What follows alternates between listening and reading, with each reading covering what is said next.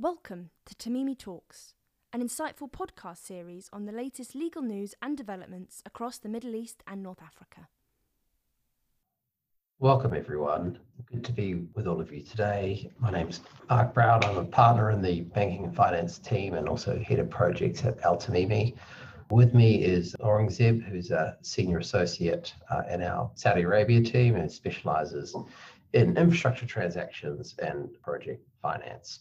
The last edition of 2022 is a bumper section on all things related to the energy, utilities and mining sector across the Middle East, North Africa region. Aurangzeb contributed an article to the edition on the regulatory framework in Saudi Arabia for energy and water projects. Now, there's been a huge investment in the kingdom in these sectors of late and into the future. Aurangzeb, what prompted you to provide the article for this edition? Hi, everyone. Thank you for that introduction, Mark. So in my years of experience in the project finance market across Asia and now the Middle East as well, I've not seen a boom in the development of projects like I've seen in the Saudi market in the past few years. This is also one of the things that we touch upon in our article, that KSA is planning on becoming the world's biggest desalination market in the next 5 years. There's that, and then there's also the plan to strengthen the renewable energy contribution in the energy mix in KSA, meaning that there's an abundance in opportunities for lenders and investors alike in KSA, because of which I realized that this is probably the right time to discuss the developments, which are quite robust, as you mentioned, bumper in the market. Yeah, there's certainly a lot going on in Saudi, and we see that every day within Al Tamimi. So the article itself covers both electricity and the water sector, both very large categories in their own right. Of late, is there more investment in one sector or the other? Are we seeing one to be more busy? Well, that's a little difficult to say, as development of these mammoth large projects not only increase the need for energy, they also increase the need for clean water supply in the market. So I'd say it goes both hand in hand. But that being said, I would still say that considering KSA is aiming to becoming the world's largest desalination market, I'd say there's relatively a larger focus towards the desalination market in that aspect.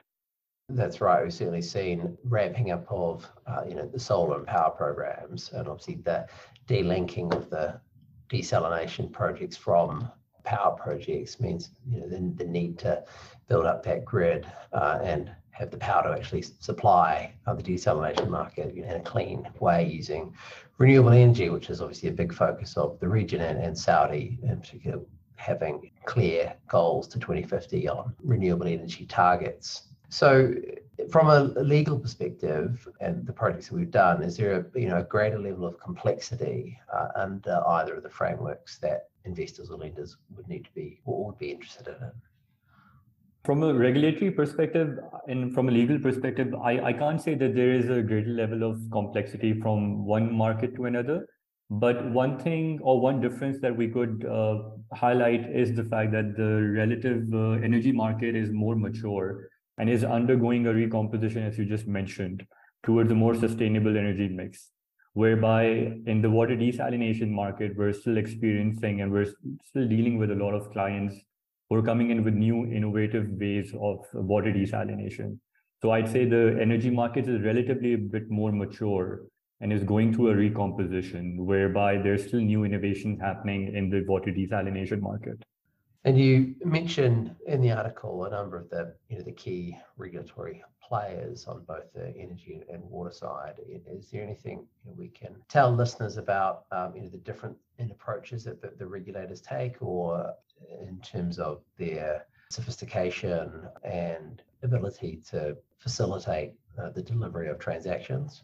Absolutely. So considering the Saudi 2030 vision, the governments are particularly keen on supporting projects that provide novel, innovative, efficient solutions to the market. And we've seen this in the past practice as well, that regulatory authorities are quite accommodating, quite facilitating towards setting up of new projects. So to that extent, there's a unique advantage at the moment for the developers who are keen on contributing towards the 2030 Saudi vision. Yeah, and with the market with the Saudi market looking to become the leading desalination market in the world, they can't do it completely from a homegrown perspective. So certainly a lot of interest from international developers and local developers in Saudi. Do we see, when a difference in approach by international developers to local, or is it they tend to team up? You're absolutely right about that. There's a widespread growing interest of international developers because they see this opportunity in Saudi according to the 2030 vision. But from a developer's perspective, there isn't quite a difference in the approach. However, local developers are at a relative advantage because of the Saudization requirements, where a certain proportion of the labor engaged is consisting of locals. And then also a certain proportion of the equipment that is manufactured is also required to be locally manufactured. So local developers are a little bit more acquainted with the local regulators and tend to have better contacts and relationships, which does put them at a relative advantage compared to international developers. But that being said, certain international developers who have been investing in the market are also acquainted with the landscape, with the framework, which is why, while there is an advantage for the local developers, I don't think it's something which is offsetting or in any which way disadvantageous for the international developers. That's great, Aurangzeb. So tell me, what's been keeping you busy over the last 12 months? Oh, so that's one of my favorite things to talk about because we've been very fortunate actually in representing several local and international clients, both on the sponsor side, on the project company side, and then also on the lender side. And across both water desalination and water treatment and energy related projects. So we've been very fortunate. We've had several big players who've already set up several projects in the market as well. And then there are new clients as well with new innovative technologies coming into the market.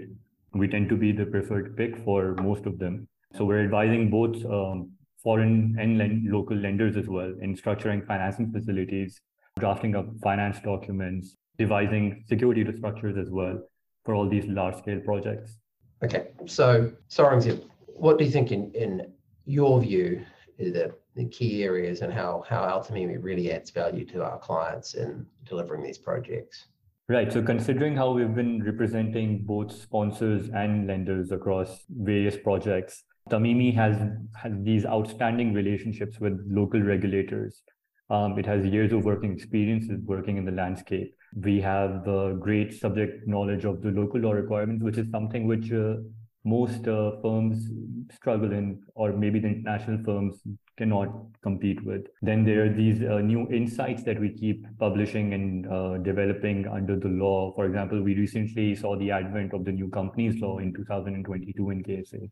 And we happen to be giving presentations to our clients on the significant changes in that law and how might that affect their day-to-day businesses and their decisions. And just the outstanding local presence that we have makes a great difference for our clients in approaching these regulators and gaining these consents and permits, which oftentimes takes a long while for developers. So in the years of experience that we've had in the region, we're very well suited to advising our clients. For example, from a banking and finance perspective, after the publication of the new companies law, we've also been advising banks and developers on novel ways of structuring debt and equity. We're reaching out to regulatory bodies to procure permits and consents, incorporating companies every now and then. So I'd say we're a pick of the several big players in the market, and we strive on supporting our clients in navigating the Saudi landscape, which makes us exceptionally well suited and best positioned. Thanks, Aurangzeb. Thanks for your time. And thanks for everyone for listening. I hope you gained an insight into the Saudi water and electricity market. Of course, further insights or perspectives needed in the market from having read the article, we'd be glad to hear from you. Thank you. Thanks, everyone. Thank you for listening to Tamimi Talks. Stay updated with all the latest legal news and developments on our social media channels.